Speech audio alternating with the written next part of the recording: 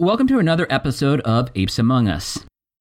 This installment is focused on the NAWAC's annual training camp held in Southeast Oklahoma. We haven't publicly spoken much about these training camps, so I wanted to give you a little bit of a primer about them before we dive into the full episode. There are two tiers of membership within the organization, investigator level and associate level. The investigator level is for those who have proven their skills, who have proven their trustworthiness, and their ability to act as a cohesive part of a much larger puzzle. Mainly, their ability to conduct themselves properly in a wild environment such as Area X. The associate level is for members who can't or choose not to contribute to our field level work. It's also for those who have just joined the group and hope to work their way up to the ranks of investigator. This year, we had an influx of new members, thanks in part to this podcast growing in popularity, and I think that Seth Breedlove's documentaries played a huge part in that as well. It was our most well-attended training camp to date.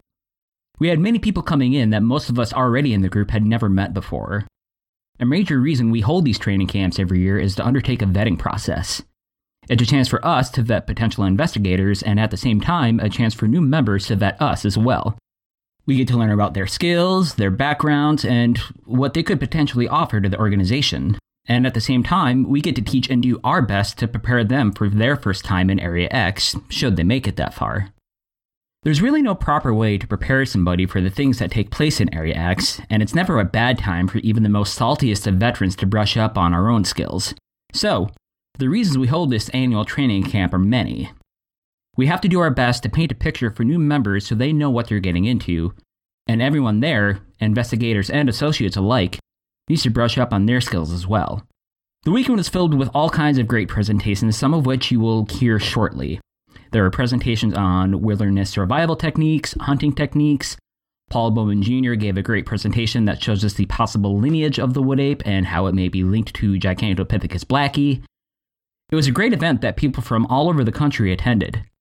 I drove down from Minnesota, which is a 12-hour drive for me. There were folks from Atlanta, from Texas, from Tennessee, and I think the total amount of people there was about 30 or so.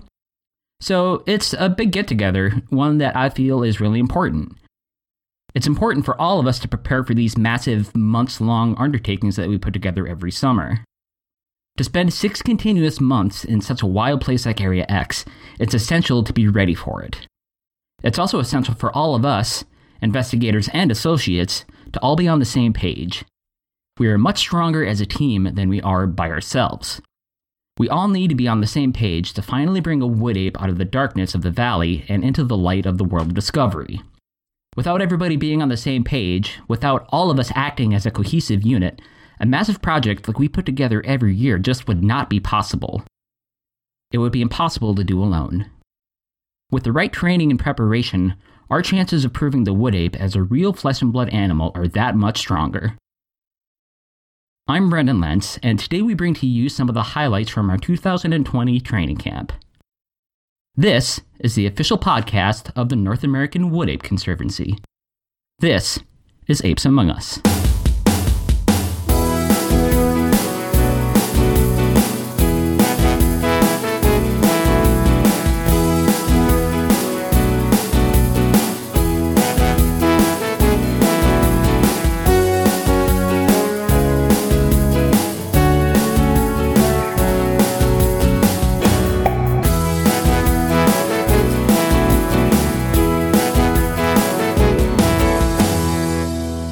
Everyone, and welcome to this episode of Apes Among Us. I'm Matt Pruitt. As Brandon mentioned in the opening, this episode will revolve around the North American Wood Ape Conservancy's 2020 training camp. In my opinion, the training camp was a great success. I personally had a blast being there. It was great to meet a lot of the new members who bring so much talent and expertise to the table, and it was also fantastic to see old friends and meet even some of the older members that I had not yet met. You'll be hearing interviews that were conducted live on site there at the training camp with some of the newer members, as well as interviews that we conducted afterwards, after a few days had passed and some of those newer members had time to process the training sessions, process the personal interactions that they had, and had a few days to think about it and collect their thoughts. Before we get into the interviews, you're going to hear a little bit of Daryl Collier's excellent trainee orientation presentation, which was the very first presentation given on the first day of the training camp. It's my hope that you'll hear these sessions and you'll hear these interviews and you'll get a little bit of insight into what this event was like and what we all learned from it. So thanks again for listening and enjoy the episode.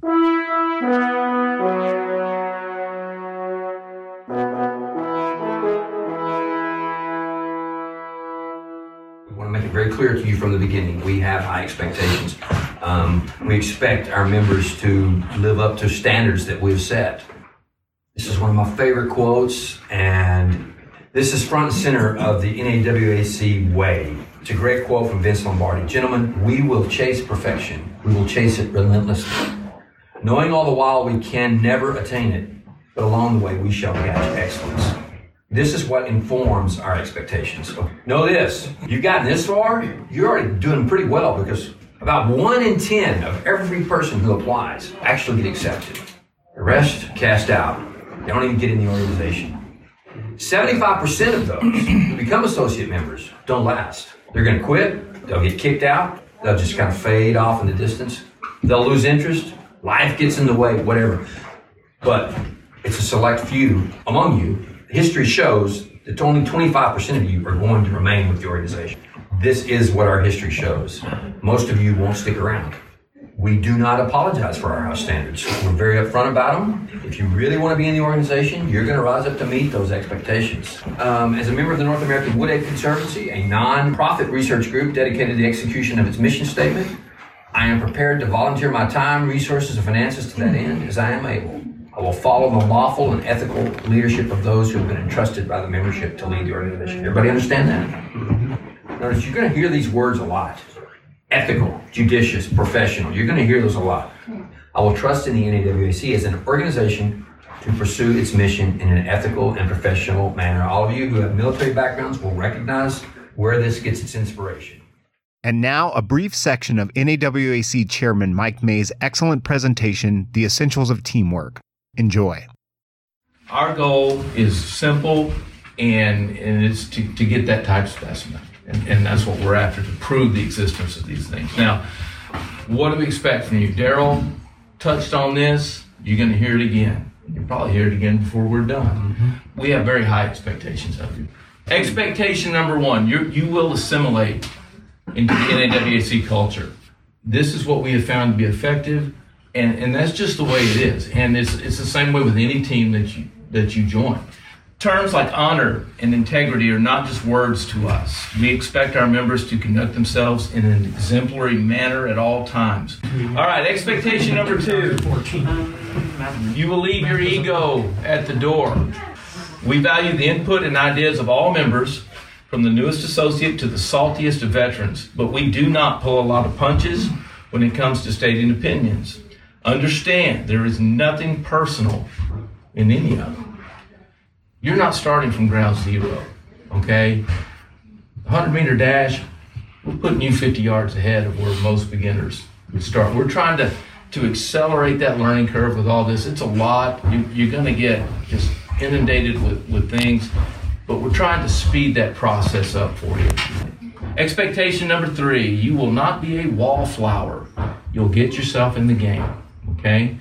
Don't be the shy kid at the 7th grade dance, stands in the corner, and hopes someone comes and asks him or her to dance, You don't want to be that guy. Don't wait for a special invitation to participate in group activities, operations, presentations, on and on. Take some initiative. This is a big one. It's vital for you to be dependable and trustworthy, especially when in the field. Be where you're supposed to be when you're supposed to be there. If you tell others you're going to do something, then do it. We operate extremely rugged and dangerous environments, and we need to be able to depend and trust one another in any and all of the situations, okay? Expectation number 5, you will understand your role. You've got to know your limitations and your strength. What are you good at? Nobody's good at everything. It's just a fact. We're composed of a diverse group of people from all walks of life. This can create challenges as well as opportunities. Members must recognize and understand their own uniqueness as well as that of others and make allowances. Be honest in your assessment of your strengths and your weaknesses. The hardest person to tell the truth to is yourself. Now, final word of caution. Do not be more trouble than you were. Okay? So if you do that, you'll do fine. I think you'll love it. When I think back, it's one of the better choices in my whole life that I've ever made was to join this organization. So that's it. That's all I've got.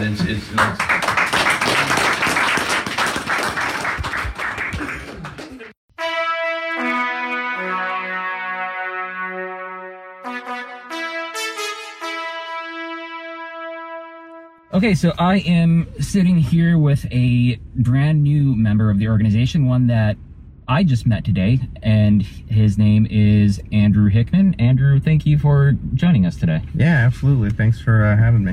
So, you have not met anybody in the group before coming here today, is that correct? Nobody. Everyone's a new face here. So did you have any trepidation before making the trip here? Initially, there's that initial nervousness, but it was more about going to a location to do something that's kind of a dream of mine, not necessarily meeting the people. The idea that, hey, I'm going to join up with a bunch of other people that have similar ideals that I do was pretty exciting. So how did you find the NAWAC? What brought you to us? Probably just online researching is one thing that I've done. I've had an interest in this subject, Bigfoot, Sasquatch, wood apes, however you want to put it, for a long time now. Just as a kid, the interest has been there. I kept track of you guys for several years, not knowing that you guys had a podcast till about a year ago, maybe a little more than that, and I just started listening to the podcast. Just listening to what you guys have been doing out in the field, the research, the work you guys have put in, it really just spoke to me like I want to be a part of this, and I applied, you know. So I got online and found you guys there, and now I'm here. Your story is really similar to mine in that I found the group through the Bigfoot Show, Brian Brown's podcast. Right. And his episodes about Area X, and when he would walk around during training camps like this with his microphone and just hearing the genuine stories from people, I thought that it was really compelling, and I had the same thought.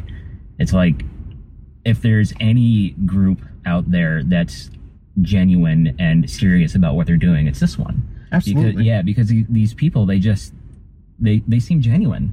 Yeah. There was no lying that I could detect, no fabulism that I could detect. Right. No one's telling stories of grandeur just to be, no one's trying to get attention out here. Right. And that's what's great. Like I said, I've followed you guys on the website, at least, for a couple years, and then when I found out you guys had podcasts, and I listened, and it just made sense. Like you guys weren't out there just doing crazy experiments and stuff. It just seemed like this makes sense. This is legitimate research, and I was sold, and I'm here now. So, what are your first impressions of the group? Awesome. There's just kind of mismatch of people here, all from different backgrounds, have a similar interest, and it happens to be finding the truth about wood apes. It's this evening it's been fun listening to the stories. There are always stories. Oh yeah, always stories. It's great. I could listen to them all night. So it's exciting. I'm excited to be here. That's good. We're excited to have people that are excited to join Absolutely. us. Yeah, I'm glad you're here. So, what got you into the subject in the first place? As far back as I can remember, I've had an interest in what I would call the unknown, or the unexplained, or paranormal even. In elementary school, I was the kid that had a pass to the teacher section in the library to go check out the books on Bigfoot, or Loch Ness Monster, or UFOs, Area 51. Anything in the paranormal section. Right, anything there that was up my alley. Cryptozoology was always something that I wanted to get into. The problem I had was actually getting into a group, or a group even responding to me, and then finding a group that felt the same way that I did about what could the wood apes be, or what would they be, or what is Sasquatch? Let me stop you right there for a moment, if I could. So what did you think a Sasquatch was or is? So as a kid, I had a lot of theories. I mean, the older you get, you think more subjectively, you put more thought behind things. I don't know when I decided that I feel like it's a flesh and blood creature that's just, for whatever reason, one reason or another, has eluded mainstream science, has eluded humans. You have a lot of anecdotal evidence, but nothing that's really going to prove, like, hey, this creature's out here. No one's going to take a blurry photograph or footprints, any kind of casts, and probably in this day and age, not even a blood sample is going to prove anything. I had an experience hunting with my cousins. I was probably 12 or 13 at the time. We went out squirrel hunting out in the Arbuckle area. We were hunting squirrels in a line, so probably 10 or 15 yards apart from each other. And we drove along an old trail road, got out. We walked probably 100 or 200 yards out from where our vehicle was. And my youngest cousin at the time was in the middle of this three of us in a row. And she stops. And she's looking at something. We think she sees a squirrel. And she just turns around and starts running the other direction. And we try yelling at her, trying to get her to stop. She just keeps running. She runs all the way to the car. We catch up with her. She's locked all the doors. We show up. She lets us in. And we get in. She's like, just go. Just go. She doesn't want to talk about it. It was a while later before we were able to get it out of her. She said she saw something pop its head behind a tree. Out from behind a tree. They met eye to eye, and they looked for 10, maybe 15 seconds at the most. Wow. And then it just popped its head back, and that's when she turned and ran. I never saw anything. I never heard anything, but I was there, and I think that's probably fueled a lot of my interest. Yeah, you were there, and I imagine that you could see the genuine emotion from a reaction of a person experiencing something incredible. Right, we ran around out in that area as kids all the time. I spent my summers out there, spring breaks out there. I mean, that's where we lived out there. So it's definitely something that stuck with me. And how long ago was that?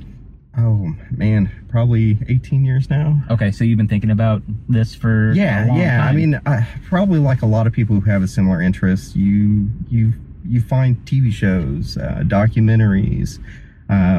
Thankfully, in this day and age, we have podcasts as well. So, just whatever I can find to try to learn more about it, or just see what other people say. What their experiences are.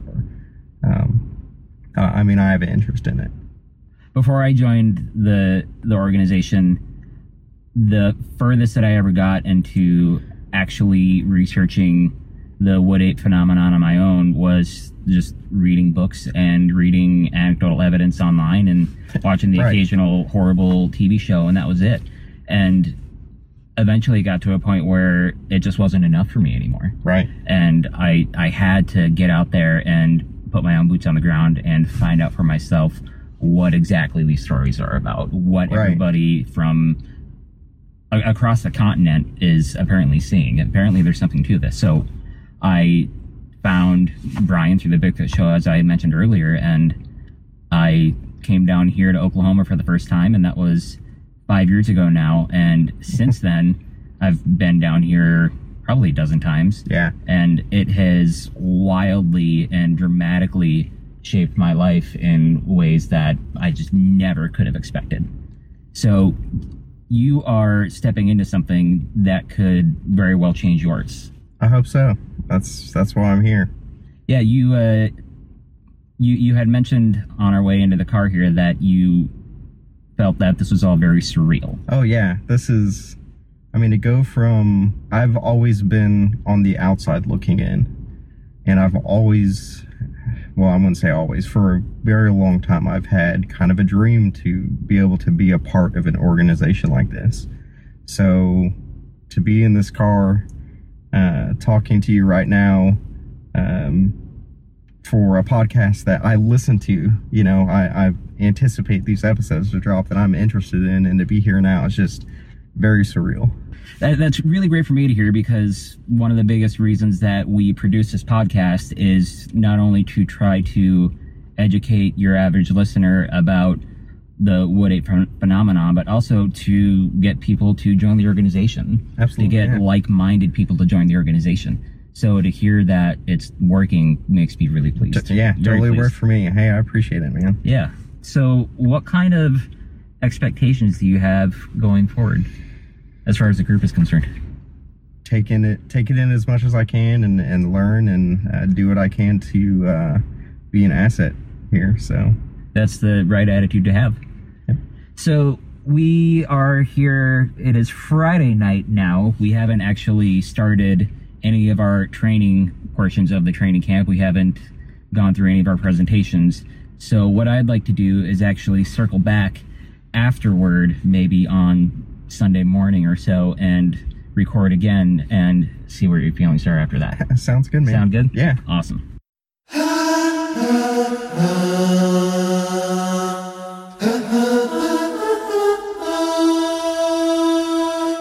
So today is Saturday, and we just went through our first round of presentations, and now I am sitting here on a lunch break with a brand new member that none of us have met before. His name is Lawrence Burns. Lawrence, thanks for joining us. Thank you. So, as I mentioned, you hadn't met any of us before coming here for a training camp. Is that correct? That's it. That is correct. I hadn't met anybody in person yet. So what were your expectations coming in? I guess I followed the forum a lot, so I kind of got an idea of everybody's different personalities just by what they typed in on the forum and stuff. But it was very welcoming when I got here. I was one of the first people, I guess, to show up. Daryl was here, a couple others. I just figured I'll see what it looks like when I get there, and if it looks crazy, I'll leave. But no, it was very inviting, and felt almost right at home. Good. So we haven't been too crazy for you yet to take off? Just crazy enough for me, but not too crazy. Good. What brought you to the NAWAC in the first place? I've always had an interest in the subject, and then, well, I'll tell you what, I'll go back a few years ago, back when it was, correct me if I'm wrong, a Texas Bigfoot Research Conservancy. It was Center, and then it reverted to Conservancy. Okay, yes, I saw it on Facebook, and I was like, you know, Bigfoot in Texas, like, I'd always heard about it in Washington State, like, that's ridiculous. And so I got on their website and looked at the maps and stuff and realized, man, where I'm from in East Texas, there's been a lot of sightings. And that was back in 2010, 11-ish. And I was like, man, that'd be cool, but I just didn't have the time. I was active duty military at the time, stationed in West Texas. I didn't have the time to get involved with anything like that. But been out of the military for a few years now, and then I'm not really sure what brought it up, but I guess I was probably bored late at night, and I was like, you know what, let me see if that organization's still around, and got on Facebook, saw they had changed names, but I was like, man, I've got the time now. And I've always felt that, you know, there's something there that needs to be investigated. Regardless of, you know, what you believe or what you know. I listened to a lot of the recorded eyewitness encounters from several different sources and stuff, and it's just like, people throughout history have been repeating almost the same things, the same types of animal descriptions and behaviors. And through my line of work now, picking up keys of deception when people are being, you know, just lying or not being truthful and whole. I'm not great at it, but I can pick up some of that. And some of those you listen to and you're like, okay, something's a little iffy there. But some of them you're like, that really sounds genuine. And I kind of started seeing these patterns, and I was like, something's got to be investigated. You know, either there's an undocumented species of ape in the U.S., or there is something else even crazier going on. That's some sort of psychological mass hallucination across the entire continent for hundreds of years. Yes, yeah, I know. And statistically speaking, I can't see that going on. I'm like, an 8 to 10 foot ape running around here is much more likely, to be honest with you, in my opinion. So I was like, you know what? It'll give me a chance to get back out in the woods. I'll meet some interesting people. And here I am. And you've met some very interesting people so far. Yes, but highly impressed by the motivation and professionalism of all of them. So we've gone through a few presentations now today. We've went through Paul Bowman's presentation about the Gigantopithecus and how it may relate to the wood ape. We've gone through wilderness tracking by Matt Pruitt. We've gone through just sort of the ins and outs of the NAWAC and the inner mechanisms of how it works. What's your impression so far? What do you think? Oh, it's amazing. It's been fantastic. The very first presentations, the transparency of the organization sets forward, and they're right away, they're like, here's what we're about. This is what we want to do, and this is how we want to do it. Give you an idea of the structure so you know exactly what you're getting into. And then the tracking, that lesson was awesome. I've always been interested in it, but never been able. I'm a horrible tracker. I can tell the difference between a dog and a cat sometimes, but now I've got at least a basis of like, hey, now I can learn some other stuff and take what little like this basis I know out into the field and learn some other stuff. And the Gigantopithecus, that still blows my mind that for years people have been, centuries people have been reporting this, and now there's something in the fossil record that matches. Right. And then there's evidence to show, and a great theory, hey, other animals made it across this land bridge. They could have too. Yeah, if you set aside your bias and start to look at all the steps throughout history that could lead to the wood ape being in North America and still existing today, it actually makes a lot of sense. It makes perfect sense. On the drive up here, actually, and when you look at a map, and on Google Maps or something, you see the area and you see the national forest, and it's big. But you don't get an idea of how big it is until you drive through it. This area could very well support something like that. Right, and you and I went on a long hike yesterday through the national forest, and we did. You were able to see the habitat that these things live in, and you can see once you get out there, they could easily hide from people for this long. Absolutely, yeah. And even now, January, probably would be the most visible I would guess out of any time, but when everything's green and growing, you're not going to see 25, maybe 50 yards. Like something could easily hide. You think about how low the population is around here, and most people are going to stick to the trails, and the trails are few and far between. And one of the most common questions that we get is, how come you haven't obtained visual evidence? Where are the pictures? Where are the videos? And now that you've actually been here to see the environment that we have to work in, do you sort of understand why we haven't been able to get that definitive footage? Absolutely. Yet? And actually, photographer background, I can to at least explain to myself perfectly why, when you're talking about an area this large and this dense, and when you're talking about like from cameras, especially game cameras and stuff that have a wide field of view, anything that's too far away, you're not going to be able to tell what it is. So even in those pictures, it might only appear as a speck. So when you're reviewing them, it wouldn't stand out to even further warrant further investigation. But even if it did, you wouldn't be able to tell what it was anyways. And if you were to lay out a map of the whole area, and then, it would just be little tiny, almost microscopic pinpoints of every camera and what they could actually see on that map. I mean, it's got to be less than 1% of a percent. Right. It's of this whole area. So it's a worthwhile cause because you never know what you're going to catch. But it's, finding a needle in a haystack. Right. So it's lightning in the bottle analogy. Yes. It's, because I look at it from a photographer's point of view, and to see far off, you need a zoom lens, and then you're not going to capture as much area though. So it's really like, man, yeah. There's been, how many mountain lions have been caught on game cameras in East Texas? Only a couple, but they're there.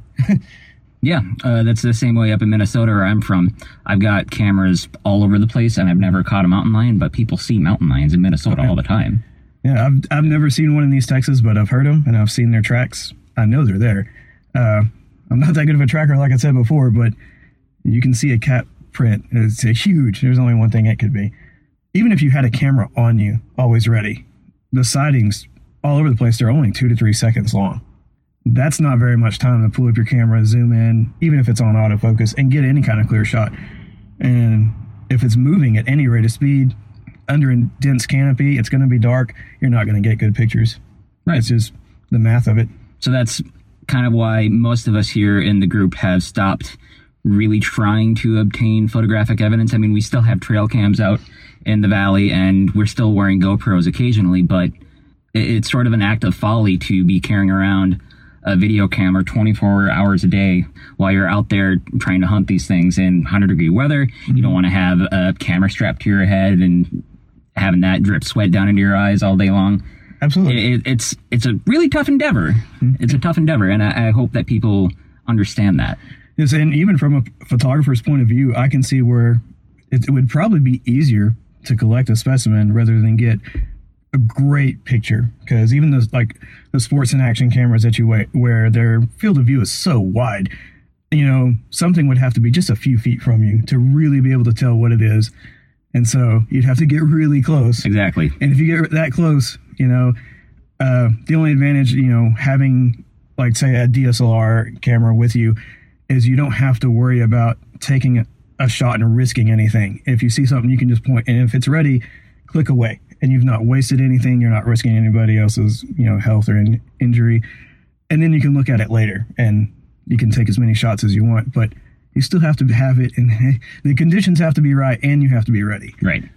And we can get as many clear photos of a wood ape as we want after we have that specimen. So that's the goal. Yeah, and photos will always be criticized, and people say, "Oh, that's been edited." Yeah. So, and there's very few ways to even give evidence that it hasn't.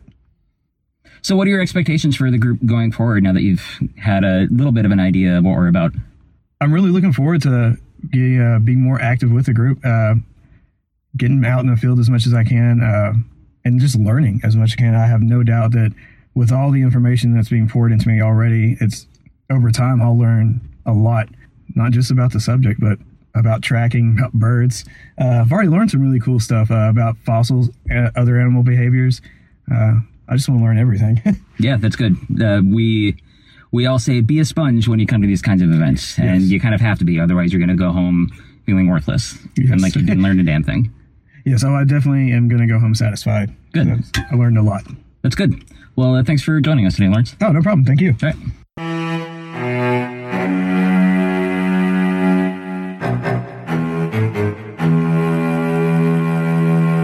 This next segment is a roundtable discussion that was recorded live at the training camp involving Brandon Lentz and myself, as well as NAWAC Chairman Mike Mays, NAWAC Director Emeritus Alton Higgins, and the Field Training Manager Travis Lawrence. So we're right here in the midst of the 2020 training camp for the NAWAC. How do you think it's going so far, and how would you compare it to previous years? It's colder.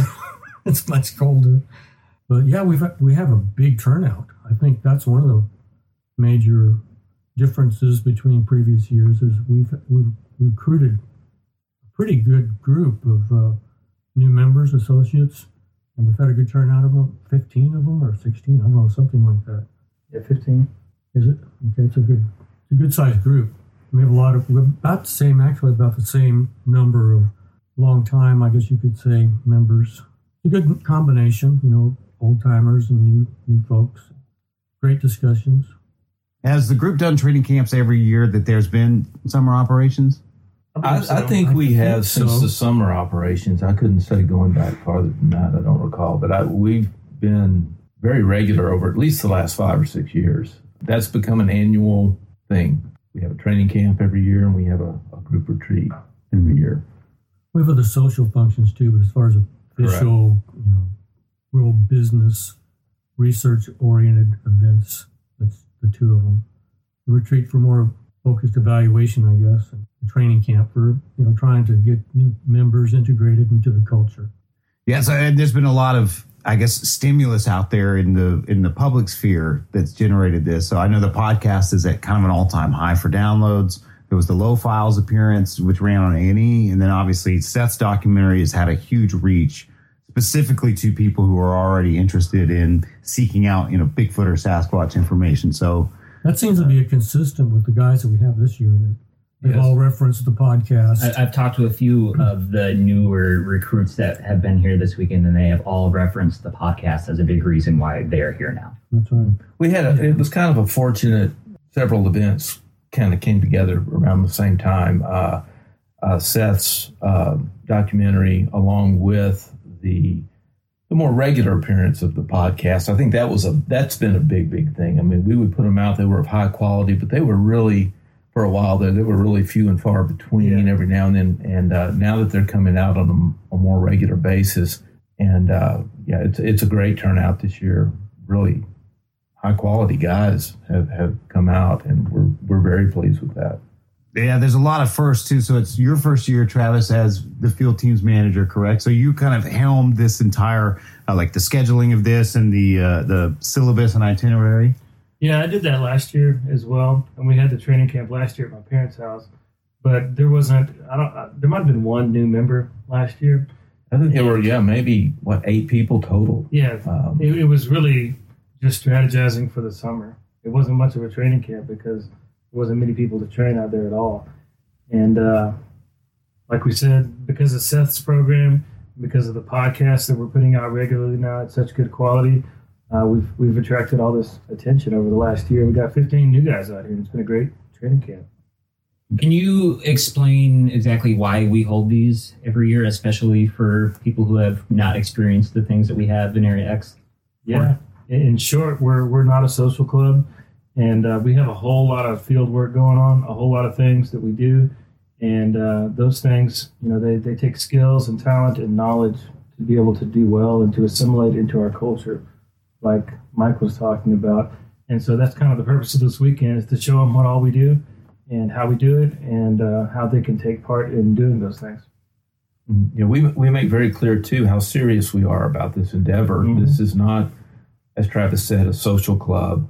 Certainly there are social aspects of it, but by going out, you bond with your teammates and your fellow members, and that's a great benefit of it, but that's not why we exist. And we make that very, very clear.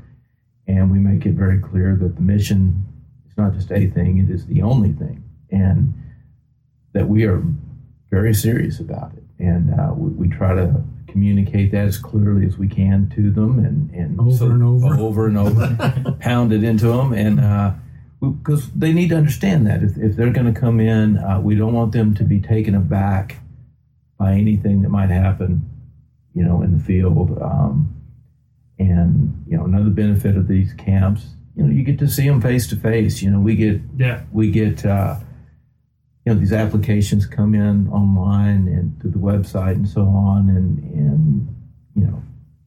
a lot of things look great on paper, and then when you meet them face to face, it's an added dimension that I think is very important. I think it's just as important for them, for the new trainees to come in and meet us, and everybody can kind of judge. Hey, are we a good fit? And I think that's critical. And if it doesn't happen often, but sometimes somebody's like, I don't know if I want to be that serious.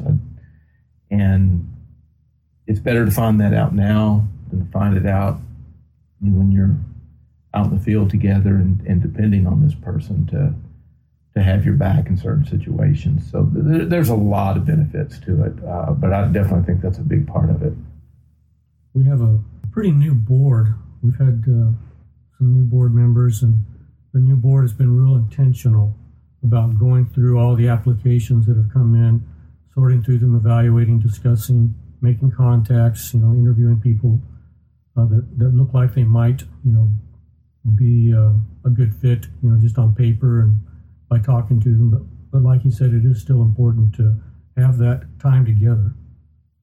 Absolutely. I mean, one of the things that's so impressive with this infusion of new membership, the people that have passed that vetting process, obviously, a lot of them have extremely relevant backgrounds that you can just tell would be super, highly beneficial to this group. And so it's hard not to spend that much time with that group of people, see the enthusiasm. You can tell that they're legitimately interested and they're asking great, engaging questions. And it's hard to walk away from that and not have like a renewed sense of optimism about what the next operation and what the future holds with this new infusion there. Oh, absolutely. And it does us old salts good too, because they come in and they're bright-eyed and bushy-tailed and they're ready to go and they're all fired up, and it kind of rekindles things for us too. Yeah, that's true for me as well. I've talked to a couple of guys over the weekend, and really they mirror my path to being where we are in this room right now. I remember me 5 years ago coming into a member retreat and meeting everybody for the first time, and I was so just overwhelmed with all of this amazing information and all these inspiring people all in the same room at the same time. I was really fired up, as Mike put it, for a long time. And now I get to see these guys coming in the same position that I was at one point in time. And now I'm more excited for the summer because they're sort of infusing that enthusiasm in me again as well. I thought that a lot today as we were sitting in there, and Travis's talks and Mike's talk and Daryl's talks. I was thinking, like, if I was new to this subject and I had not gone through, like any social process of getting to know other people who pursued this, because for most of these guys, this is their first exposure to other people who pursue this. And I was just thinking to myself, like, if I sat down in a room for the first time and the caliber of conversations and information being shared there, like, my head would explode, in the best, most positive way, because that's an incredible amount of information delivered, in a very authentic, sober, honest, not hyperbolic way.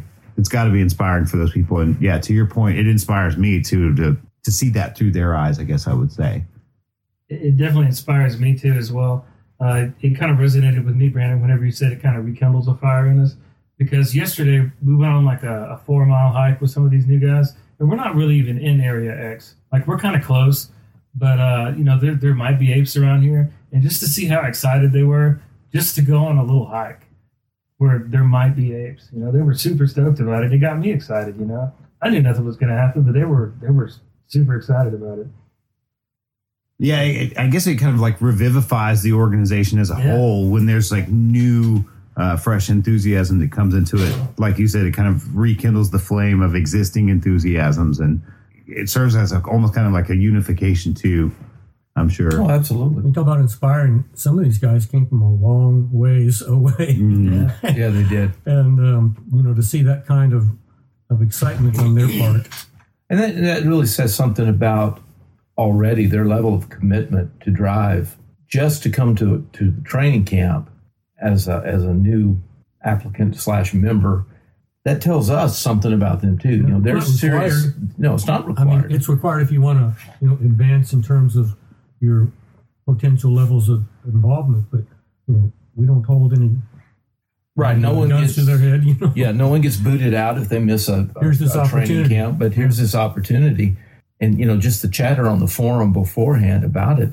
How they just, it was so clear how excited they were about coming, and it's a lot to ask people to rearrange their schedules, and they've got families and they've got jobs, and all of us only have so many days off, and to take some of that time and commit it to the organization, that says something about their level of dedication already and interest. And what we really strive to do is we want to reward that by putting on a really quality training camp, disseminating really quality information. We want them to be able to go home and say, you know what, this was a good decision. This is where I need to be. And I remember that, many, many years ago when I joined, it was just a monthly meeting that I attended. We were still doing the monthly meetings at that time. And just those few hours, and then I think we all went out to eat or something after. But just those few hours with these guys, it was clear already that these are high-quality individuals.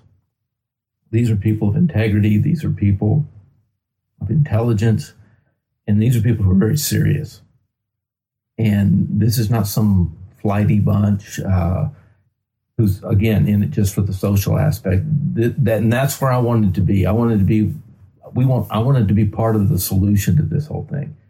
And, that's what we're trying to impart to them as well. We want them to leave with that same feeling. We want them to drive home, for them to almost be on kind of a Wood Ape cloud nine, thinking about this the whole time on the way home, the wheels spinning. And that's what we're hoping to do. Yeah, that was going to be my next question, actually, is for all three of you. What is it, like, Travis, that you're hoping that people come away from tomorrow when you say, hey, what are you bringing home with you out of here? Like, what is it that you hope members come away with more than anything? I hope the the fire that was already within them, the interest. I hope it was satiated just a little bit with this, but I hope it leaves them with a great desire for more. Mm-hmm. Kind of like the first 8 that you see is you're kind of like, well, I'm glad I saw one, but that didn't make me as happy as I thought it would. And I'm going to go back and learn more. And I hope that they stay involved in the organization. I hope they stay involved and active on our forum and learn as much as they can and move up, become investigators and become valuable, productive members that can go to Area X and help us to solve this whole thing. Yeah, they need to leave here just anxious for more. To Travis's point, I don't know how they couldn't, because, the questions that we've answered coming from what point of authority we can come from, which is authority of our own experiences, because, that's the questions that we're typically being asked about. And so we can answer those kind of things authoritatively. Every one of those answers generates 10 new questions. And so that occurs exponentially. So I think as you're hearing, at least what I've been hearing, are fantastic questions from people that show a lot of genuine interest. And I think that's, again, growing more and more questions. So I would think they'd have to leave here even hungrier for information than they were before they arrived, probably. Yeah, and not just questions. I mean, there have been a couple of suggestions from these brand new people that we kind of looked, some of the old guys kind of looked at each other and like, why haven't we done that? That's a great idea. Okay, yes, absolutely. So, and that kind of goes back to what you said, this infusion of just, new ideas and new thought processes. And so it's really been good this year. It's by far the most that have come to a training camp that I recall. It's not just a quantity thing. It's a very high quality group this year as well. So we're just pleased as we can be. I'd actually like to answer that question as well. I would hope that the majority of people that leave here tomorrow understand the gravity of the endeavor that they are taking part in. This is a very serious operation, and Jordan Horstman said it best last year during one of his presentations. How often do you get a chance to literally change the world? Mm-hmm. Well, and to elaborate on that, he went on to say, this, for most of us, is the most important thing that we'll ever be involved with as far on the world broad scale. Mm-hmm. If we can get this done, this changes everything, and it'll be the most important thing that we've ever been part of. And there is a heaviness to that. There is a gravity to that, and we are trying to impart that as well. But it shouldn't be a daunting feeling. It should be sobering, but also exciting. I mean, there's not a lot of adventure left for regular guys in today's world, and this is a chance to grab onto some of that, but also be part of something that will be remembered forever if we can achieve our goals. So it's just a fantastic opportunity, I believe, for them. To look at them as they listen to all this stuff, it reminds us older guys of why we came in the first place, and it's just a great thing for the organization as a whole. Absolutely agreed.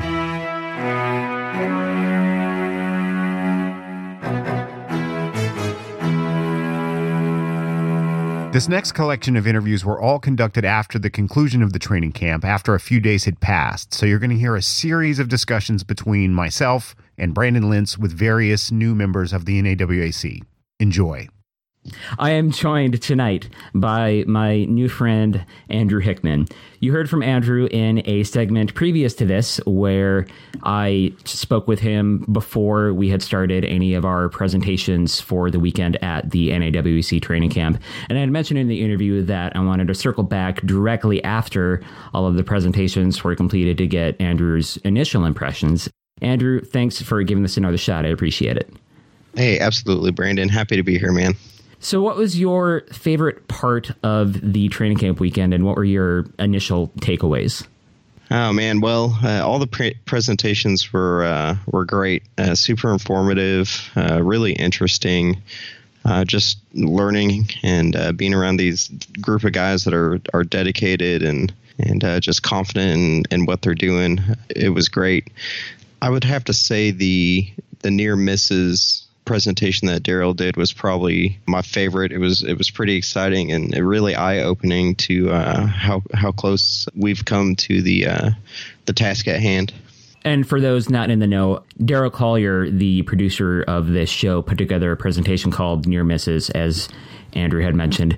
And the presentation was based around how many incredibly close chances that the NAWAC has had in putting this mystery to rest and providing that type specimen that we so desire.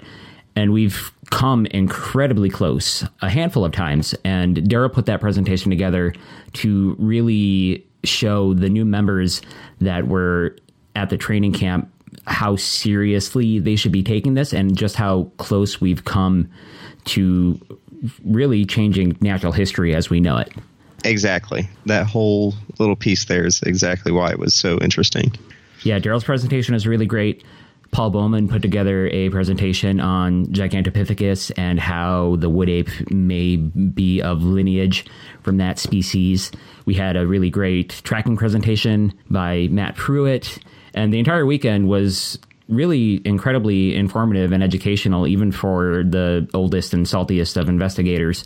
I think it was it served a great purpose. And I'd agree with you. The presentation on Gigantopithecus was from Paul was interesting as well. I mean, that's an idea that I've thought of just in the past, just from reading other things, and it's probably an idea that's probably circulated within the community as well. But the way it was presented and the scientific nature of it was very well done. And then, as I was saying earlier, Matt Pruitt has the gift of gab. You could probably sit and listen to him to present about just about anything. So, and Matt Pruitt will definitely sit and talk at you for a long time about anything. And I would definitely be happy to sit there and listen because, as you said, he has that gift of gab. And the way he presents things is really unique in that he makes it sound also simple. Like he breaks things down in a very and simple and easy way to take all that information in. And I really appreciate that about him. Yeah, absolutely. We had mentioned in our previous interview that you are a brand new member of the group. And prior to the training camp weekend, you had never met any of us. So really, you had no idea what to expect. Right. That was kind of my hesitance of joining any group to begin with.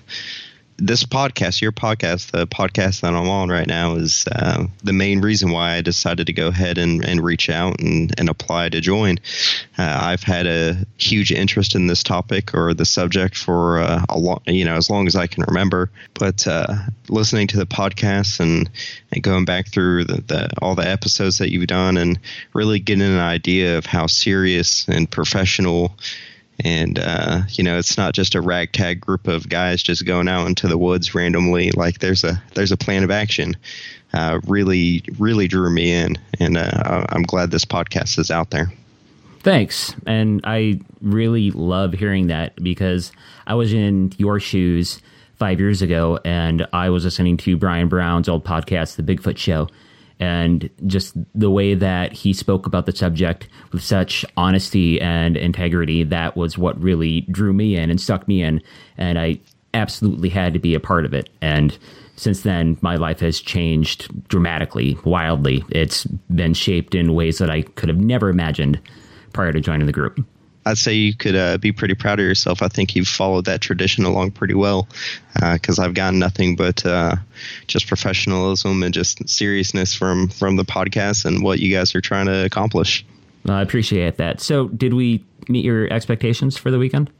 I would say went far beyond my expectations. It's just a great group of guys and women that have a same common interest. They take this subject seriously, and there's the idea that there's a wood ape out there. There's a unrecognized creature that's running through the woods in Oklahoma. So again, I'm super excited to be part of the group. Right, and what was really interesting about that weekend is that we could look out the front door of the cabin that we were in, and we could just see the habitat that we know that these wood apes reside in. So it was literally right in front of our faces the entire time. Absolutely. And it's beautiful out there as well. But just looking out there and being a part of a group that knows that there's something more out there, it's just pretty exciting. Yeah. Yeah, for sure.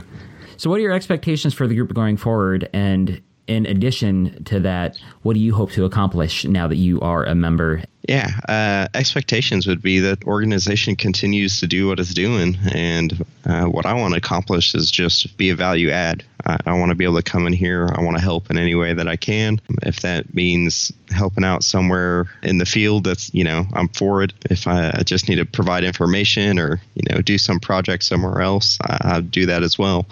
I'm just excited to get the ball rolling here.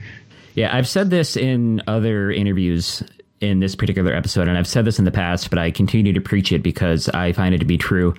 The more work and time that you put into this organization, the more you will get out of it. The more time you spend in Area X, the more you increase your chances of seeing a wood ape.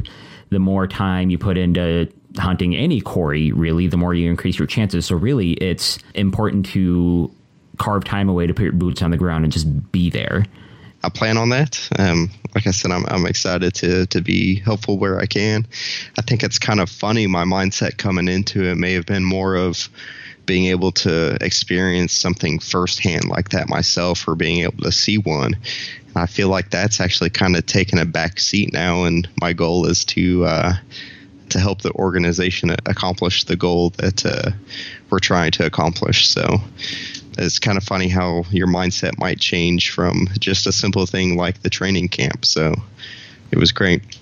Well, I can tell you for certain that any of our members who are listening to this interview right now that just heard you say that are smiling a mile wide, because we preach that to everyone, especially new members, is that you should not join this group if you are just in it to see a wood ape for yourself.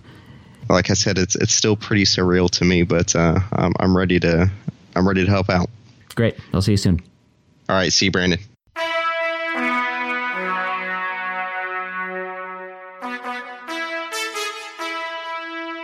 Our next guest is a new member of the NAWAC, hailing from Texas. His name is Scott. Scott, tell me a little bit about yourself and tell the listeners what you've been up to.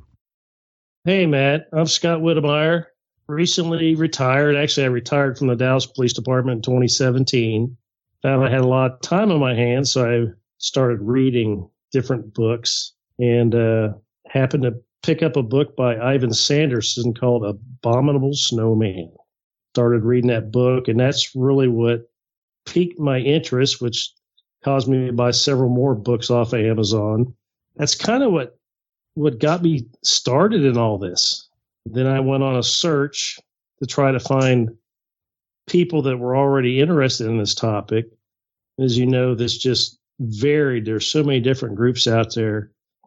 But I really, coming from my background, I really wanted to look for a professional organization so I didn't have to reinvent the wheel. You know what I'm saying? And so that's what led me to the NAWAC. I found you guys online. Nobody told me about you. I filled out the app on the web page and sent it in. So I'm excited. I was excited to get invited up to the training camp, and which we just got done I spent about 4 days up there.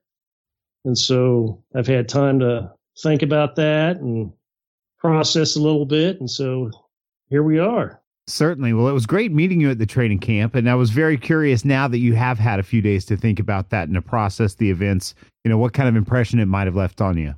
Well, I was very, very impressed with the group. Being a former police officer, I always got my radar up and looking for red flags. Like I said, I went up to that thing blind, not knowing anybody. I didn't know anybody in the group. Got there and was greeted very warmly, and just realized that this is a very diverse group of guys, but everybody's professional. Everybody's got different skill sets. It was just a very interesting experience to hear everybody's stories and what they look forward to, what they're going to bring to the teams, and so forth. I definitely remember the first group event that I attended too. I had a little bit of trepidation because I understood that all those members, the majority of them knew each other for a long time, some of them over a decade.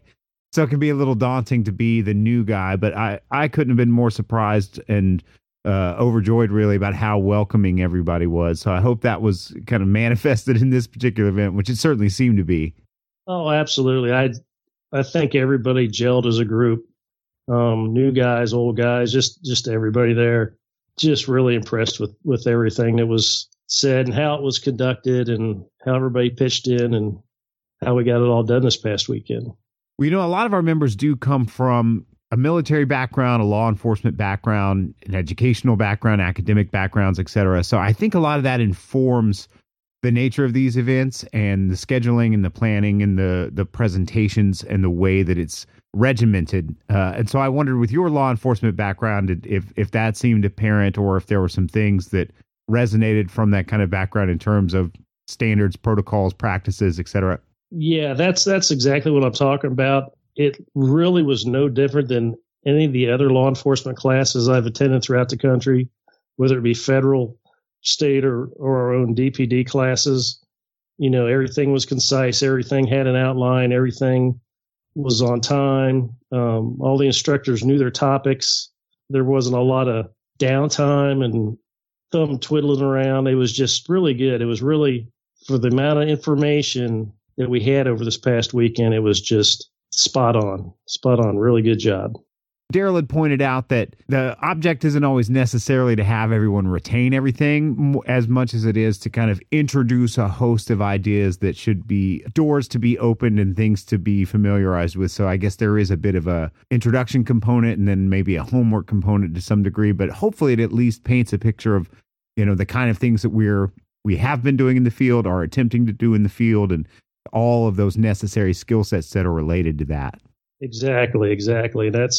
I remember, of course, it was cold both nights. I'm in my tent Saturday night. It must have been 2 or 3 in the morning. I couldn't sleep. I just kept thinking about all this information and trying to process it and trying to think, what can I bring to this group? What can I share with these guys that they don't already know? And that's that kept me up most of the night, just tossing and turning and thinking. A lot of my experience that I enjoyed during my time as a police officer was training small teams, 4 or 5 man teams. Of course, we weren't going after wood apes. We were going after suspects. But a lot of the team movement, the communication, I think we can transfer that over. I think we can use some of that to benefit the NAWAC. I definitely think that's applicable. I do completely understand that perspective, but I think everyone has something to bring to it. If you're familiar with the old analogy or metaphor of the blind men trying to describe an elephant, have you heard that one before? Yes. Yeah, it's very much like that. I mean, all of us, because there is so much about this species and this animal that's unknown. And so we're all getting little bits of, small glimpses and insights into their behavior and their ecology. And so everyone perceives that differently. Everyone brings a different perspective. And so people can see that from different angles, and everybody's opinion on that or the ideas that they might generate about how to address that are all different and are all valid. That's one of the things that I try to point out to people is every once in a while, a criticism is leveled of, oh, you guys have been doing that for all these years and you haven't gotten a specimen yet. Do you think it'll ever happen? And it's, the truth is that there's not a legacy of great wood ape hunters to learn from. If you learn to hunt bear or elk or some other, large animal like that, obviously we can learn from all of the successful hunters that have come before us who have, the millennia of trial and error that's passed down to this point where we don't have any of that with these animals. So any and all ideas are welcome because there is no right or wrong answer at this point. Right. Exactly right. I agree 100%. Now, since you've returned home, has it prompted you at all to look into ape sightings or reports around the area where you live? Because I know, there's many viable areas in Texas, and a lot of Texas does have a long history. One of the current members, Bobcat, he probably lives 25 minutes from my house. And he was telling me over the weekend of things that locally that have happened here that I was totally oblivious to, which brought my curiosity. I mean, I live out in the country, I've got hundreds of acres all around me, but it's brought up a curiosity in me into what I can find around here locally. So now that we've gone through those classes and hopefully raised a bit of interest, what do you think is next for you? What's the next steps? Would you like to participate in the summer operation? Yes, absolutely. I'd love to get on a team and see it firsthand, see Area X firsthand. because you guys have so much knowledge because you've been there numerous times. So there's things that are in your memory banks that you may not verbalize to us, not purposely, but just unconsciously. It's you like, well, everybody knows that creek runs here and that's a super steep ridge over there. And so that'll be very interesting to get on site and process all this information and deal with it there. I'm really excited about doing that. Well, we're definitely excited about having you, and I'm personally very glad that I got to meet you at the training camp and look forward to seeing you again as well. I know the group is happy to have someone of your background, somebody with that, strong law enforcement experience, strong credibility, et cetera, joining this group. Well, I look forward to it, and I sure do appreciate you guys inviting me up, and I'm glad I went to the training camp and proud to be a member of the NAWAC at this point. Well, we're proud to have you, Scott. Thanks so much. Thank you, Matt.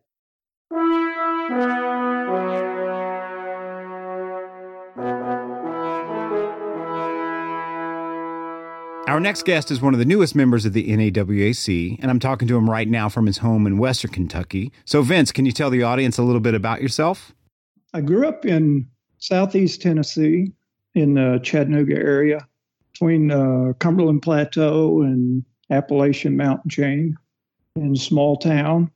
Liked being out in the woods, liked to hunt, liked to fish, liked to adventure, climbing mountains and just exploring nature. Professionally, I've been working most of my professional career in construction, 40 plus years as an engineer, estimator, project manager, and sales and business development work. Moved all over the country, from Tennessee to Alabama to Kansas to North Carolina to Georgia to Missouri, Virginia, and now I live in Western Kentucky. Some of my other interests over the last 20 years has been cycling. I was a competitive cyclist. Love getting out on my bike and riding out in the woods on my mountain bike and riding on the roads out in the country on my road bike. Now, did that passion for the outdoors lead to an interest in the subject, or was there a singular event that kind of kicked off that interest, or what was it that caused you to start pursuing information related to these animals? Well, it's kind of twofold. I've never had a shortage of curiosity. I've always had a great interest in, the unknown, how things work. I heard stories growing up about Bigfoot, and there was a couple of local reports in the small town that I grew up about a Bigfoot sighting in the area that was of great interest to the locals for quite a few months. I've always had, those kind of things in my head, thinking about the possibilities of the animal being real. So that's kind of what got my thinking started. And then 5, maybe 6 years ago, did my own research on the internet, reading different books about the subject. One of the first books I read was Dr. Jeff Meldrum's When Sasquatch Meets Science. I think that's the name of it. That got my interest up even more, just learning more about the subject and getting the information from a scientific point of view and some more credible information about the subject. So it just increased my interest that much more as I read more and more about it. Do you remember how you ended up finding the NAWAC or what you might have stumbled upon first, whether that was the podcast or the website or one of the television or documentary appearances? Yeah, well, I think it was the website. And I think I'd been on the website maybe a couple of years ago and just, I was probably just surfing around on the internet, looking for Bigfoot stuff, and I might have stumbled on it and just kept going and didn't really look at it that much. Otherwise, I think I would have stayed there for a while. But I didn't really go back to it. I guess I stumbled on it again maybe 6 or 8 months ago, and I started reading some of the information there, and I saw how much credible evidence that they were obtaining, and reading some of the articles that were on there. All of a sudden, it appeared to me that this is serious research group, and they're really serious about what they're doing, and they're trying to do it from a scientific point of view. And there's no, I mean, they're a 501(c) nonprofit organization, so they're not in it for the money. Next thing you know, I see the Ouachita Project monograph, and I started reading into some of that, and I was really interested in that. So I thought, I'll just go ahead and download it, print it out, put it in a binder, and read the whole thing. You know, it's like 200 and something pages. And so I did that, and was I blown away? I mean, it was just phenomenal. The compelling information of data that's there is just unbelievable. And it really, you know, took me from maybe a skeptic and being maybe 70, 75% in belief that these creatures are real to probably 90%, just that quick. And then I also read about the radio tag that, the article on the website, and blown away again with the information that come out of that an animal could tag itself with a string trap, with a radio tag on a string trap, and the group was able to track it for dozens of miles over almost a year. And it's just amazing, the information that came out of that. So yeah, all of those things really got my interest in the NAWAC. And I reached out to you on an email and got a response, which surprised me.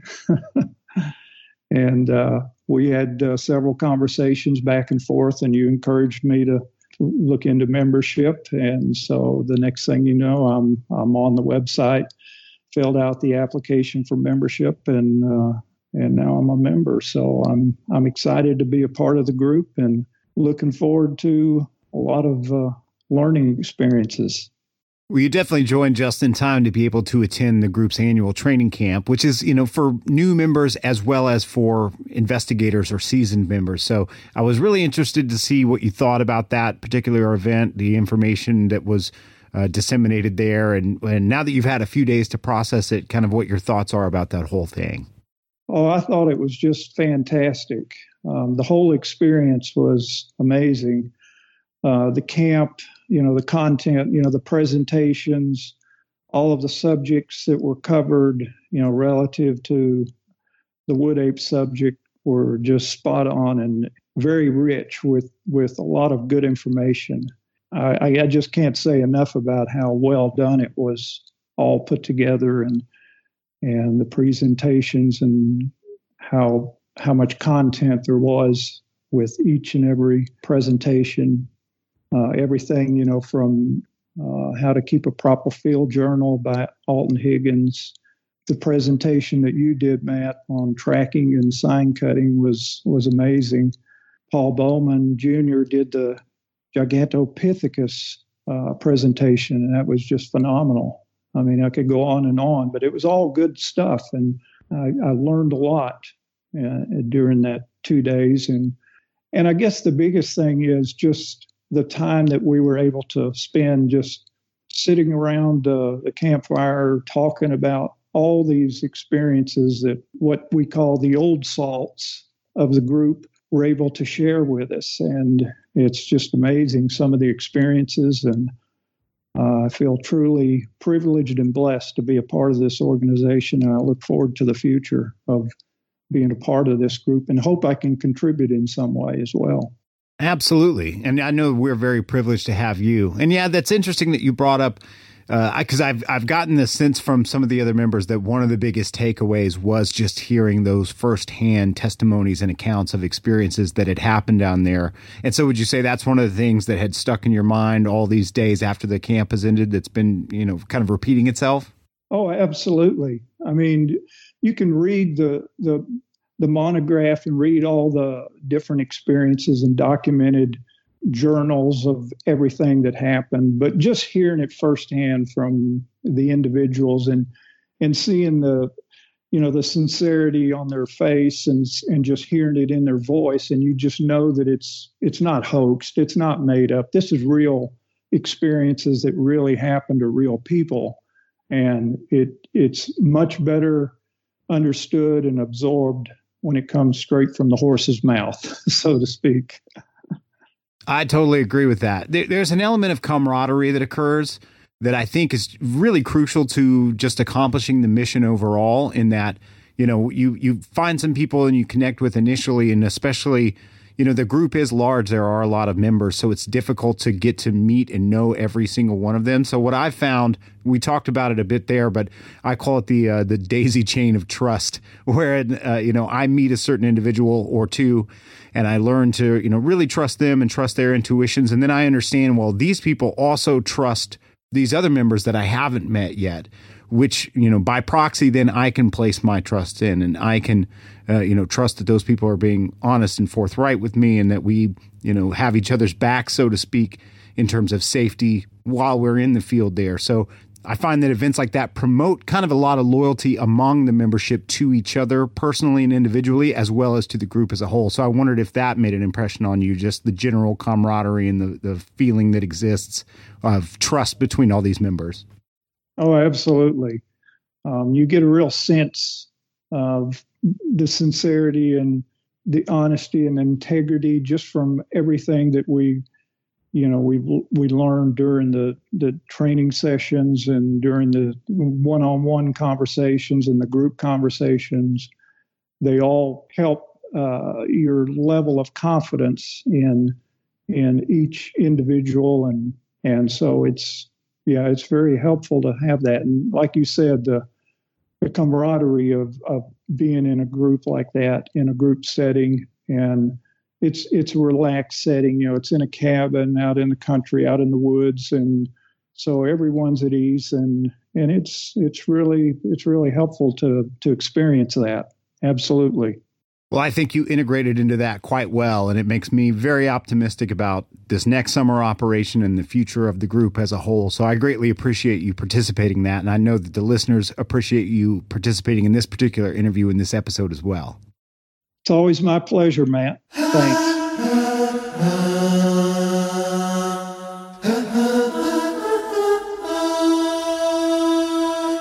Our next guest is another new member of the NAWAC named Thomas. Thomas hails from the southeastern U.S., much like myself, and is currently employed in an IT-related role with the government. So, Thomas, can you tell us a little bit about yourself, like your background and your interest in the outdoors?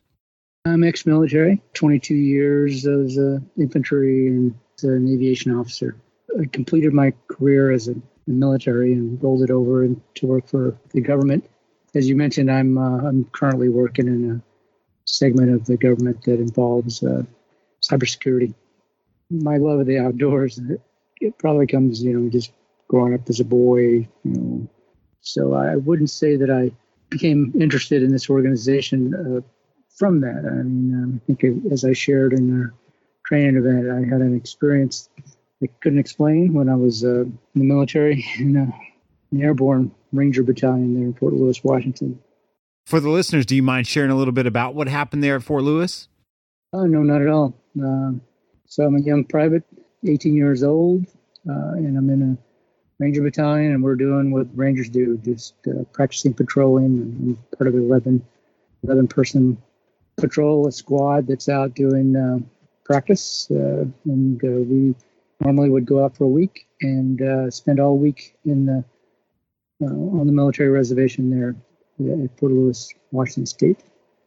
And this is the late 70s, so maybe the rules were not quite so safety-oriented back then, and so our staff sergeant would take the squad out, and we would patrol all week long, come in on Saturday, clean up on Sunday, and go back out again on Monday, so it was a regular routine.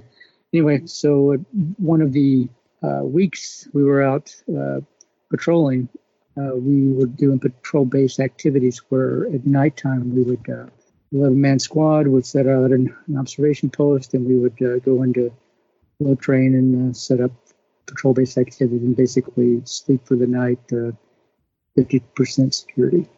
So this one particular night, and the OP came crawling back in and reported that there was a patrol. They use the term enemy patrol, but we were just practicing, so I couldn't really. There was no enemy. We were just practicing. But they said an enemy patrol was coming up the route of march in the dark, and And so the squad leader's immediate reaction to that was to pull all 10 of us into a boot-to-boot formation. And he woke up people that were asleep and pulled everybody in boot-to-boot and pulled out live ammunition and passed it out to each one of us. We each had a single magazine of what I assume was a 30-round mag of live ammo, ball ammo. And all he told us was that if it comes through the patrol base, we're going to kill it. He didn't explain what it was. About the same time he was explaining this, it sounded like a patrol in the dark, like 2 a.m, following the ridge line up above us, passed by like it was just following our route of march down the ridge line in the dark. And it stopped and turned around and came back, and then kind of spread out and slowly started coming down the ridge line down towards our position. And there were 4 or 5 individuals were whistling to each other like what I thought were jungle birds. So I'm a private, and I don't really know what's going on. I just know that I took off my blank adapter, loaded live ammo, and I'm supposed to kill it if it comes through. And so these individuals basically slowly creeped down, whistling, and stopped outside of visual range. We had night vision, the old 1970s, Generation 1 night vision. And we couldn't see who they were, but they stopped maybe 20, 25 meters away from our little hiding position, and then stopped whistling and moved back up to the ridge line and continued down the ridge as if they just continued whatever they were doing. And so I know that we didn't have that capability, and that story stuck with me as I was 18 years old. I'm 60 now. So this is kind of my opportunity to try to go back and find out what it was that was able to track our existence on that, in the dark on that ridge line in the middle of Washington State nowhere. This is part of my quest for answers to that. Do you recall how long after that event it was before the realization came that this might have been related to what other people see or encounter that they call Bigfoot or Sasquatch? Well, the Ranger Battalion in the late 70s, Sasquatch was kind of a joke, because they spoke about it like it was a real thing. And I'm from Texas originally, so my first duty assignment in the Ranger Battalion, I had no knowledge of what Sasquatch was, but somebody had. We had our own Rangers had their own ranges for qualification and weapons practice, and so the pop-up targets on these automated Rangers were like a slumped over White Legend of Boggy Creek kind of Bigfoot. So we shot on our ranges at these Bigfoot-looking targets. So this is like a common thing, but I didn't know anything about it other than Bigfoot in that area was something. And something that struck me as a private was that when this enemy patrol left us, the squad leader took up the ammo. We got back to Garrison, and he never talked about it. Nobody talked about it. When I asked him what that was, he said it was probably a bear, and moved on like nothing happened. And there's no way it was a bear. It was walking. It's like an enemy patrol. It identified our position and then backed away once it confirmed where we were, what we were. It was just really weird. And I was a private, so mine is have to really ask questions, and we continued on. Never happened again, but I was stuck with this experience, this military experience. Well, having had some experience shooting at Bigfoot-shaped targets, I think you're the perfect man for this group and this job for sure. I wanted to ask, too, I know that you had found the group as a result of Seth Breedlove's documentary there, and had reached out, and you and I spoke, and then you had applied for membership, and it had occurred in time to attend the group's training camp. So one of the things I'm interested in hearing would be your perspective on that training camp, especially having come from a military background and being accustomed to a host of different training events and confronted with a great deal of information and procedure and protocol, et cetera. What struck me, as an ex-military was the organization of your effort, to have a very organized method for approaching what they were trying to do. thankfully, you guys, granted at least the first step, which was go to the training that you had set up, I guess, earlier. I came away, again, I've never joined, an organization such as this. I was looking for exactly that, an organization that had an organized scientific method, and that's exactly what I came away with. From top to bottom, every one of the training sessions kind of peeled back the onion a little bit more as to how the organization would go about performing the mission that it's ultimately trying to do, which is specimen collection. But it went beyond that. It went into the other scientific methods that the organization uses and will use, to gather evidence, the DNA and the non-DNA studies that the organization is doing. This was exactly what I was looking for, is the organized scientific approach. But there's actually more to that. I mean, it wasn't just the organized scientific approach that appealed to me at the training session. It was every investigator that shared their experiences or shared their knowledge of the topic seemed to be open-minded, open to input. In other words, they were open to new ideas, to be willing to evolve the organization beyond what it is right now. Certainly. I greatly appreciate that insight too, because that is something we strive for. I mean, I mentioned this in another interview with another member, but we don't have the fortune of having a long history or a legacy of successful wood ape hunters before us to learn from, because this is entirely new and uncharted territory. So it is kind of nebulous in some ways, and we're slowly learning what things seem to be repeatable or applicable. But absolutely, I mean, we definitely need to be constantly updating and evolving. And I think the infusion of members like yourself with such relevant backgrounds and such relevant insights can only help that. It leaves me feeling very, very optimistic about the coming operation and the future of the organization as well. Right, and there's one more thing that struck me, is that each one of the investigators that you had, teaching us what you knew or what you had experienced about the wood ape, every one of them had a very deep level of commitment. They were all committed, and you could tell that they not only invested their time and money and effort, on their own to further the organization, but they just were all fully invested in the mission, which kind of set a standard for all of us associates to try to, rise to.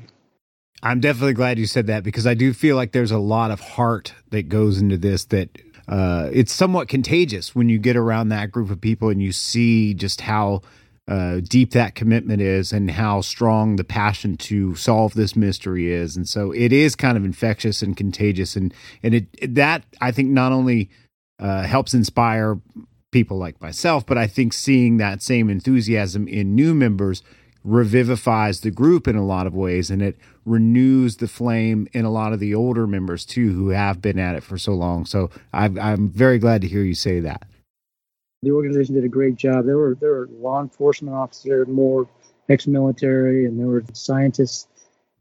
So as a group of associate members trying to learn about the organization and the wood ape, I mean, you had done a really good job of recruiting a depth of talent that I think is really going to add to the organization.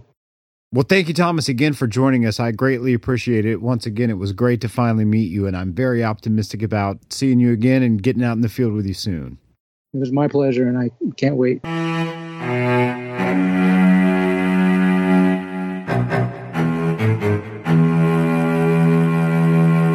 The following interview is with a brand new member of the group who came to us a little over a month ago.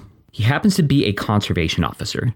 Because he works in such a public setting and has a very public profile, he wishes to remain anonymous. He would also like to express that the views and opinions that he speaks about in the following segment do not necessarily reflect those of his employer.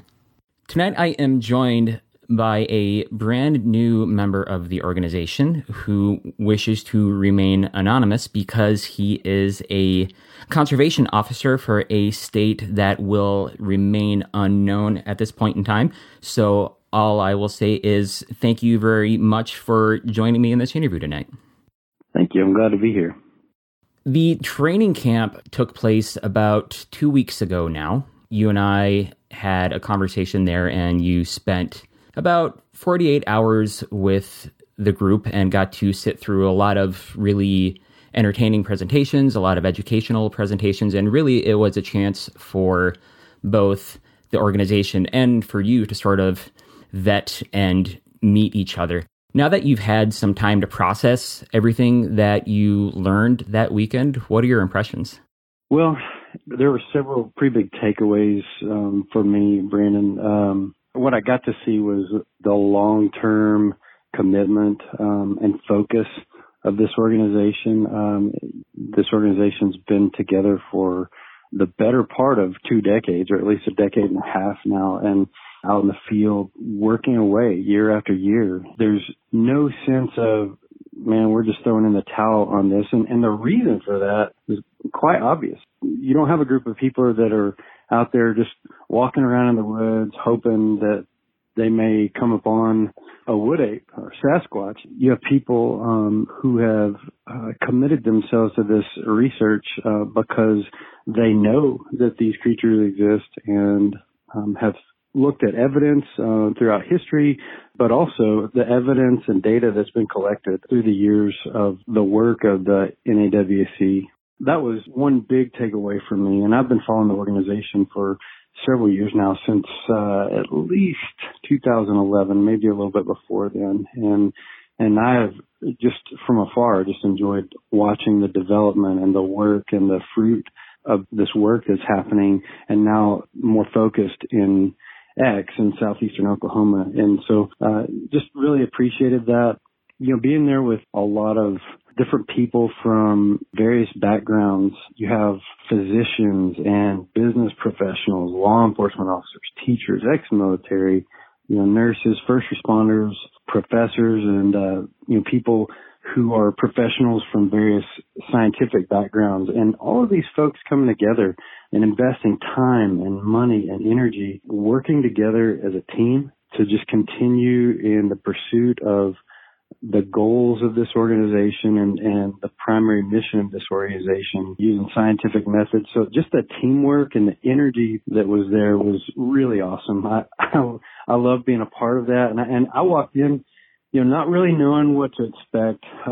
You have your, typical picture of Bigfoot hunters in your mind, and some of those folks can be pretty wacky and kind of have some really far out, goofy ideas. And so walking into that environment during the training weekend, I was just met with a great sense of hospitality and people who are just real comfortable with the topic at hand. I came into an interest in this at a very early age. And, I was born in the early 70s and raised in the 70s, and was able to read books. And there was at a time in our history where there was just a lot coming out in the media about Bigfoot or Sasquatch. And so that got my interest early on. But then later on in life, I had a couple of experiences, and one in Colorado. Both of them were in Colorado, but one in particular that it was so profound. And there's no other way for me to attribute that experience to any other form of wildlife that's indigenous to the Rocky Mountains where I was at. And so all of that to say, just following this through the years, the topic of Sasquatch, Bigfoot, wood apes, I just found it incredibly fascinating and jaw-dropping. Just the reality of the existence of these apes that this organization has come to. I mean, it's just not like shooting in the dark. There's incredible scientific research, documentation, and pursuit of this target species by this organization. And some of the things that I learned and heard over the weekend just really kind of blew my mind. So that was awesome. Okay, I have 2 follow-up questions to your response, and perhaps they are connected.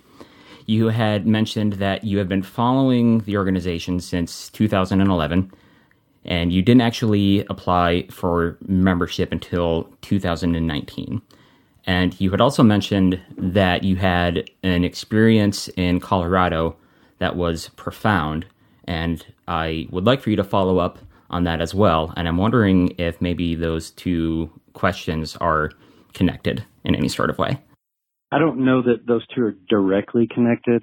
what I can say is just, I see these little connecting points along the way that led me to finally apply and step in with NAWAC. My experience in Colorado, and there were actually a couple of them, but I know I don't have time to go through, but one of them back in 1991, early June of 1991 in the Rocky Mountains of Colorado, I was working as a backcountry guide, backpacking and mountain climbing, and I had a partner with me on that trip. We had a group of individuals from a college out of state, and we were on this trip, and it was our first night out in the backcountry. We had packed in about 3 miles, not very far, but we were already, from our starting point, we were already pretty secluded. And so we were woken up in the early hours of the following morning, and it was just real abrupt. I remember just my eyes kind of coming open, like, what's going on? And I had an Alaskan Malamute at that time, and he was growling, and me and my partner were in the tent, and we're trying to figure out what was going on, get oriented, and we were camped along the edge of a meadow, and about 150 yards across was another tree line, and from that tree line, we just heard this incredible roar. I referred to it as a scream roar, and it was like nothing I'd ever heard, just a volume, and it was really intimidating. I've been in the backcountry a lot. I've spent a lot of time in the woods in Colorado and mountains up there, and so I've heard mountain lions. I know what bears sound like, foxes, elk, and there were no birds there, any owls or anything like that could have made a sound like this, and it was just incredible. And after it made that sound, we just were like, what is that? And neither one of us wanted to shine a light or do anything else to kind of poke our heads out and go figure out what that was. And it never happened again. But I had no real reference point. That was, right before kind of the internet got going. So I really didn't have a reference point for what in the world that was. We just knew what it wasn't. And then down the road, as the internet brought about the, availability of large amount of information, at some point I was Googling or looked up, Sasquatch, Bigfoot, and there were recordings of sounds purportedly made by these creatures. And more I was hearing things on there that, wow, I think that's what that was, because there was absolutely no other explanation for it. And then fast forward to actually earlier this year, Soundscape X was one of the podcast episodes. And in that episode, there was a recording of a roar in X, and Alton Higgins had also found a recording of a gorilla's roar. And both of those things almost sounded identical to what we heard that morning in those pre-dawn hours in Colorado. And it just, that was a big connecting point for me. Actually, that wasn't what got me into the organization. I've been very interested in NAWAC for a good while. And after hearing that, there's been too much stuff for me that I know that these creatures exist, and I want to be a part of the work in helping bring this to light in any way I can. So you heard the sound in Colorado in 1991, and we recorded a vocalization that was almost identical in Oklahoma in 2018, 25 years apart, thousands of miles removed. That to me is very compelling, and I imagine it is for you as well. Absolutely. There was no other explanation for what we heard and the way we heard. I mean, it just the volume and the tone of it and the just incredible magnitude of it all was overwhelming at that point and left us just wondering what in the world. But then to hear that, it was like, wow, that's awesome. I mean, just a little bit of a confirmation and relief, if you will. And what happens, too, when you start to get involved with the NAWAC and you start to go to Area X and you start to experience some of these vocalizations and hear some of the wood ape activity for yourself, some questions get answers, such as, what the hell made that noise in Colorado? But then that just opens a door to 1 million other new questions, and you just have to get those answered, and it just continues on and on and on and on. And that's why I continue to do the work for the group because there are so many questions that are left unanswered. The training weekend, just brought a lot more questions to me, and just an excitement about not only being a part of the group, but just being boots on the ground and getting to work with just an incredible team of individuals who are very different in their backgrounds, but like-minded in terms of the goal and the mission of this organization. So, we had mentioned at the onset of this interview that you are a conservation officer. And if you wouldn't mind, I have a couple of questions for you in your line of work and as it relates to the subject of the wood ape. First question, there has been a lot of internal debate within our group and a lot of debate on the internet as well about the legalities of taking a specimen of a wood ape, which is what our primary goal is in order to prove its existence. And I am wondering, as a conservation officer, how do you view the subject of taking a specimen in the context of enforcing the laws of a game warden? First of all, there are currently 0 laws in the books in any state, barring, I think, maybe one little county up in Washington or Oregon somewhere that put together some law about this. But otherwise, no federal or state laws protecting the North American wood ape, Sasquatch, Bigfoot, however you want to coin this animal. There's no legal protection for something that is truly, by scientific and government standards, unrecognized. It's an unrecognized, unacknowledged species at this point. So there are no laws protecting it, and so there's no law to enforce around hunting or looking for this species specifically. What I would say, and I think this is very true for our organization, there's the need to abide by all other laws that would be related to such an act. And so if you're hunting for anything, you ought to have a hunting license, a legal hunting license for the state that you're hunting any kind of wildlife in, whether it's a protected, whether it's a game species or an exotic species or an unprotected species of any kind.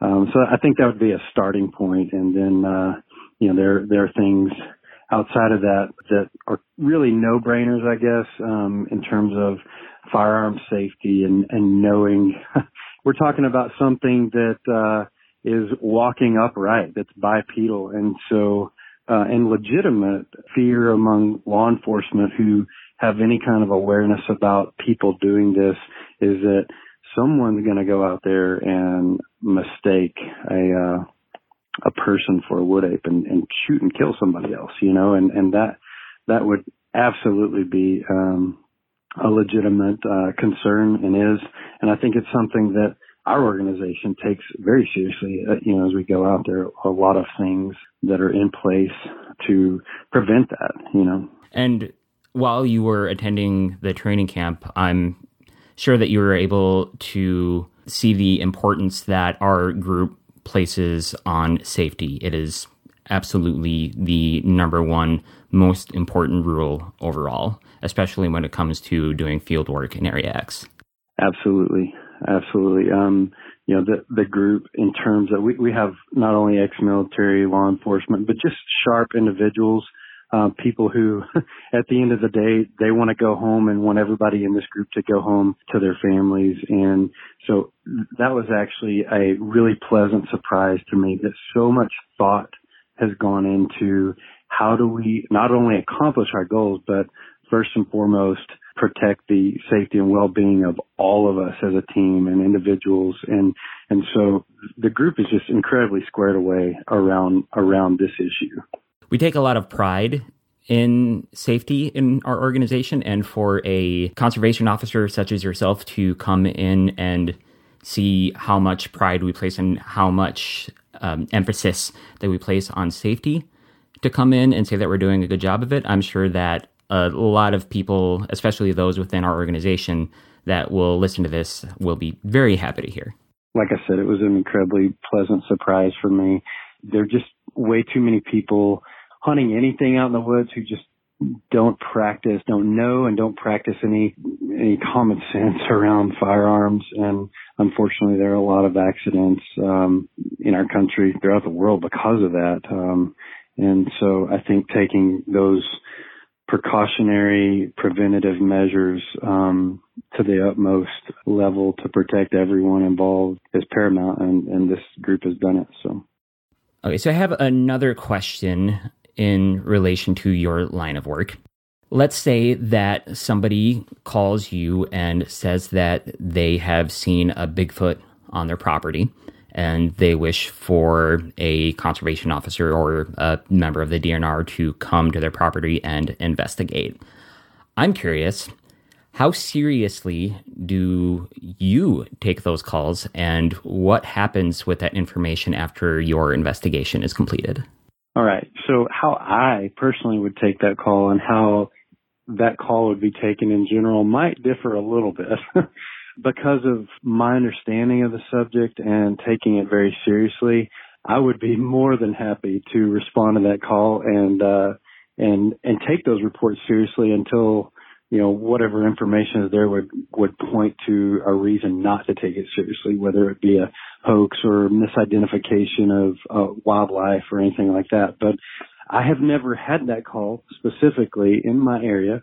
I have, there is one report, from my area, that's actually logged in a database.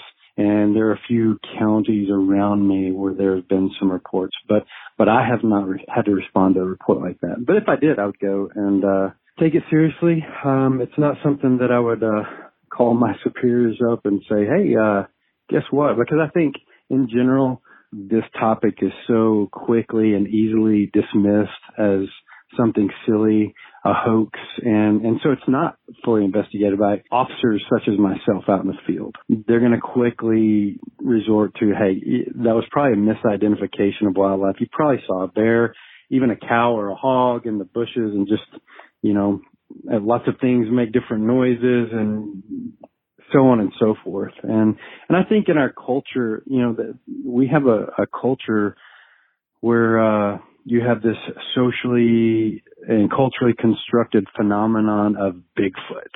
And it's just this silly, you got Jack Links and Harry and the Hendersons and things like that. And people who have legitimately gone to great lengths to hoax the public, to hoax investigators.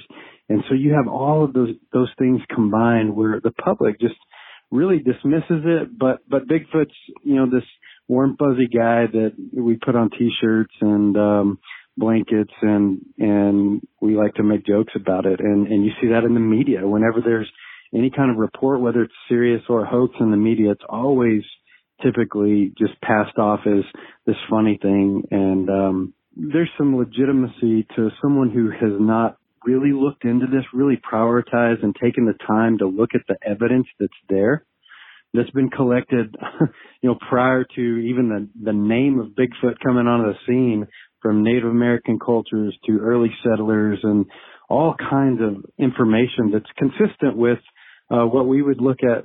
These are legitimate reports today. All these things are consistent across the board. But if you don't take the time to look at that, then there's no reason why you wouldn't just kind of go along with the rest of the culture and look at this like, man, this is just something that our culture thinks is cool and is, constructed on our own and in more recent history. Does that make sense?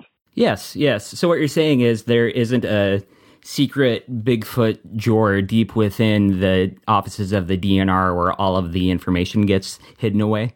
Well, if there is, I would love to go through that drawer. I would too. So going forward, what are your expectations of the group?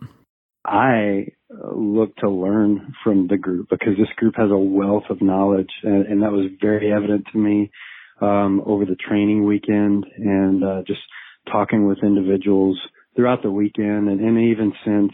You just see how professional, scientifically minded, organized, cutting edge. I mean, the group is it's got this synergistic quality to it that it's just not hit a plateau where people, and it hasn't ever seemed to hit that, where people just kind of ride along and this is just what we do year after year. There's a constant reevaluation of what we did last year and a consideration of how we're going to do things differently, or what we need to do the same, but emphasize that more, right? And so the group coming together and making sure that we're staying on track and that the goals and objectives really are taking us toward the ultimate mission that we have. And ultimately that would be the conservation of this animal. Getting to that point requires quite a few things to happen. And so I just see the group just collectively working well together,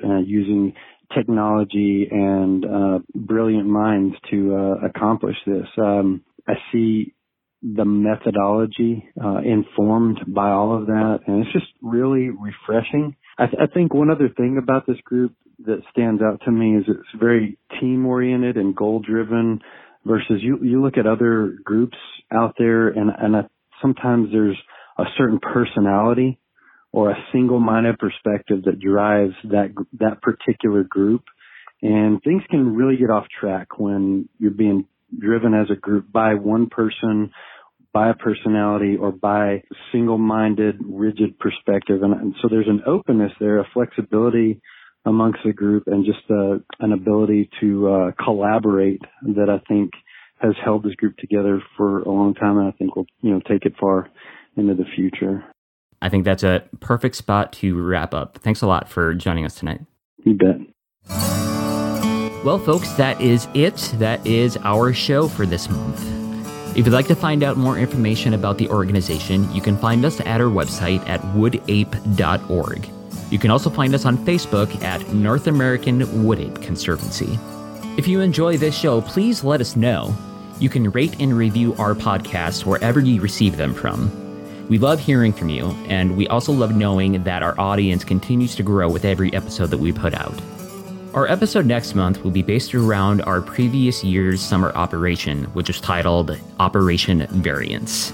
We've got some very interesting stories to share and some incredibly interesting data to share as well. So please stay tuned for that.